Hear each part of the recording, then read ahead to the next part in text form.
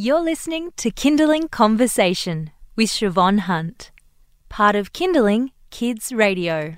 Teething can be almost as painful for us as parents as it is for our children.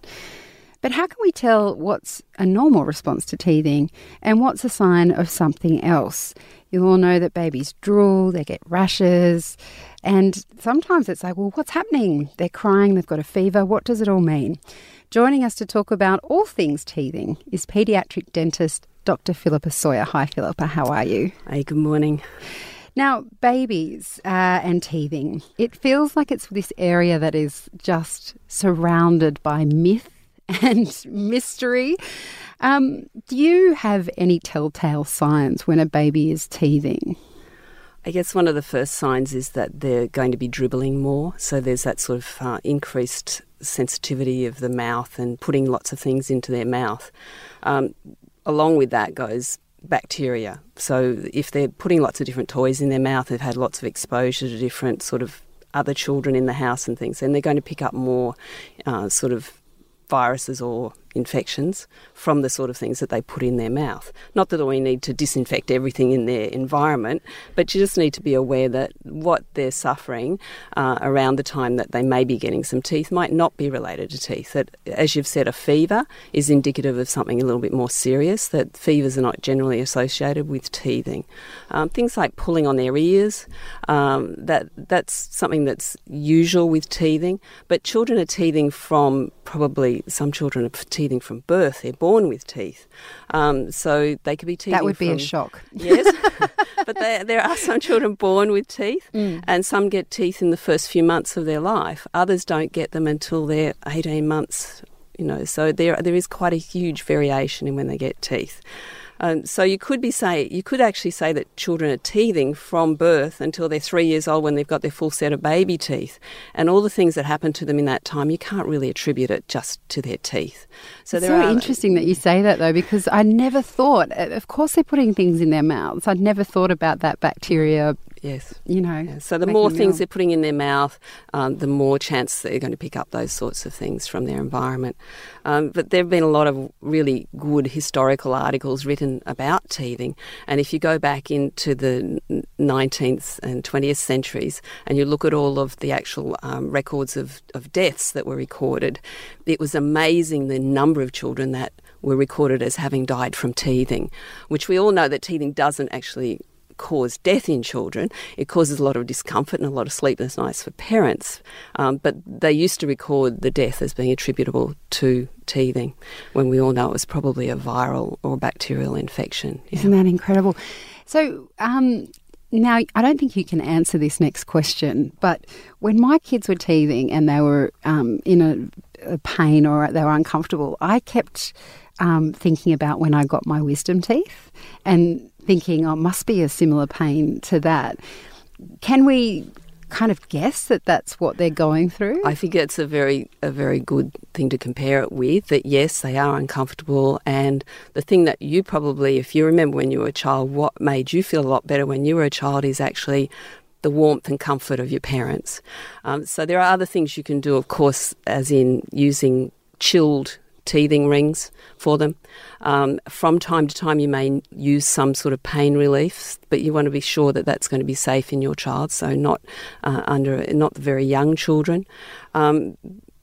But just that extra comfort that you can give your child with the extra cuddles, the quiet times, the book reading, and those sorts of things are going to be helpful for children. Obviously, small babies, that's not as helpful, but certainly the cold teething rings, not frozen, so don't give them to them from the freezer. Keep them in the refrigerator, or even just a cold washer that you might put that into your freezer for a very short time and then give it to them as a chilled thing to put in their mouths. They seem to like that. The other thing they like to chew on is a toothbrush. Right. So giving them a toothbrush to chew on is great. They can have a really good chomp on that. That's not the one you want to use to brush their teeth, though. And I advise all parents to have two toothbrushes, the one they use to brush the teeth, which is the one that they have in their hand, and the one that the child uses to mess around with their teeth. So that's the one that they could chew on. The other thing is, if you wanted to do something with those toys and with the toothbrushes to keep them nice and clean, use that sort of the same solution that you use for sterilising bottles. And you can mix that up and just put the toothbrush in that overnight, and that kills the stuff that's on it, and also all the different toys that they may be mouthing a lot during that time. You're listening to Kindling Conversation. I'm speaking with Dr Philippa Sawyer. We're talking about teething, which is not a pleasant thing for anyone to go through, parents or their children. We're talking about when teeth come through. We were just speaking about that some babies are even born with teeth, which was news to me, I should say. And they can be getting teeth all the way up to 3 years of age. Before we move on from pain relief, which you were just talking about then, Philippa, how we can keep our children comfortable, where are we at with Bonjela? Because a lot of us grew up with Bonjela, and I remember hearing when my children were teething that we don't use Bonjela anymore. It has some things in it that were of concern, especially overdosing the children. So that's sort of rubbing it on and them swallowing it. And if you read the package and follow directions on the package, it is reasonably safe to use. But the benzocaine that was in those preparations, they felt is inappropriate to use with children. So that's something that's no longer available. If you are using something like a preparation that you do rub on like that, be aware of the fact that these sorts of things are absorbed not just by swallowing it, but through the actual their oral mucosa. They absorb things through that and through their palate as well. So they're going to have quite an uptake of that compound, whatever you're using. And then they just want it all the time. Bonjela, because it tastes good. They actually really like you rubbing their gums. Yeah. So just a finger rubbing their gums is often enough to help them through a difficult period. Wow, isn't that incredible? There is one thing that I wanted to talk about that can happen before the eruption of a tooth, and that's called an eruption cyst. And you can get an area overlying the tooth before it comes through that's a sort of a purplish blue colour. And that's usually a painless it's cyst, a fluid-filled bag, basically, that's over the top of the tooth. And when the tooth erupts, that bag bursts and all that fluid is lost. But it's generally painless unless it becomes infected. They rarely become infected, and we rarely have to treat them with anything. It's more that sort of rubbing the gums, using the teething rings, that helps to allow the tooth to come through and burst that. So if you see that purplish blue area overlying, that's what it is. And it scares a lot of people, and it can look a bit sort of angry and frightening, but it is something that we see quite frequently. Yeah. Speaking about when the children are gumming, the babies are gumming something, what's your thoughts on things like the teething biscuits? I can't even remember what they're called now. My son's only 3, but the really hard biscuits that are kind of like sticks that they advertise are good for teething. I guess one of the biggest concerns is what's in them, so because they're a processed type food and they can have quite a sugar component. They are around the mouth for a very long period of time. So the longer something is in the mouth, the more chance that the bacteria can actually use whatever's in it. I think that giving kids things like carrot or celery stick that's not something that they can bite bits off is probably something that they could enjoy just as much and not have as much effect in terms of creating the bacterial growth around their teeth. Even things like apple that's partially cooked, so it's not quite as fragment. It doesn't break off in fragments, and they can have a bit of a munch on that as well. You mentioned before that some children don't get their first tooth until they're 18 months. And when you're in a mother's group and all the children around you are getting teeth and your baby's the last one to get teeth, you can start getting really concerned. Obviously, there's a huge variation about when these teeth come in. But is there a time when a parent needs to start thinking, hold on a minute, he should have some teeth by now, and if they are worried, what do they do next? Well, the recommendation for the Australian Dental Association is that parents seek an appointment with a dentist by the child's first birthday. So I think that if a child hasn't got any teeth by the time they turn 1, that's a perfect time to discuss that with their dentist. If they've got a tooth at 6 months, then they probably need to see the dentist a bit earlier. So we say if they haven't got a tooth by their first birthday, but within 6 months of getting their first tooth, we prefer that they would see a dental professional. The information that you need to get should be given to you on a yearly basis by your dentist. So yearly sort of visits at that age and stage is a very good idea to get an instalment of what's going to happen in the next 12 months. And the dentist is able then to keep an eye on the growth and development of the child.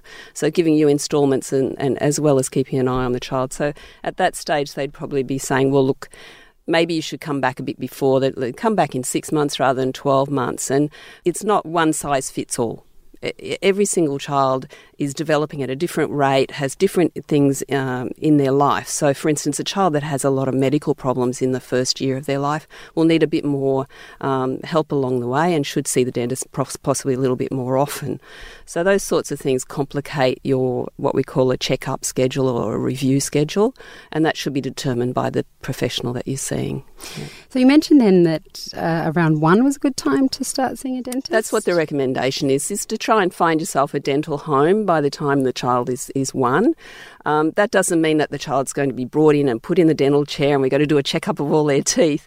It's more an appointment for you to familiarise yourself and your child with the dental environment to get the information that you need to be able to avoid problems. So the vast majority of children don't have a dental decay problem at 1.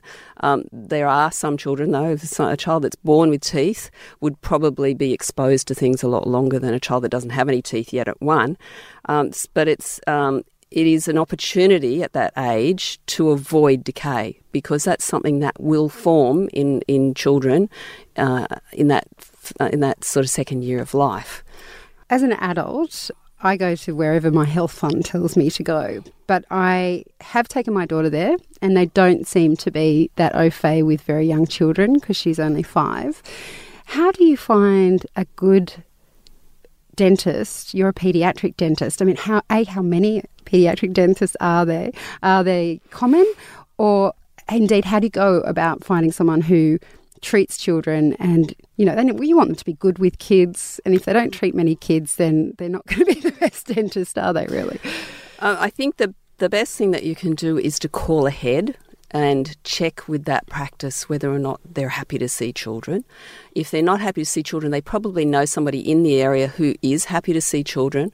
The other thing is if it's a multiple practitioner office, then they'll probably have somebody who does like to see children, that has an interest in them and is happy to see children. Some offices have oral health therapists and they can do a lot of things to help you to prevent decay with those children as well.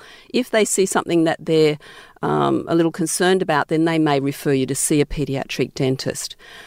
Some people choose to see a paediatric dentist from the very beginning, and in Australia there are about 130 registered specialists in paediatric dentistry.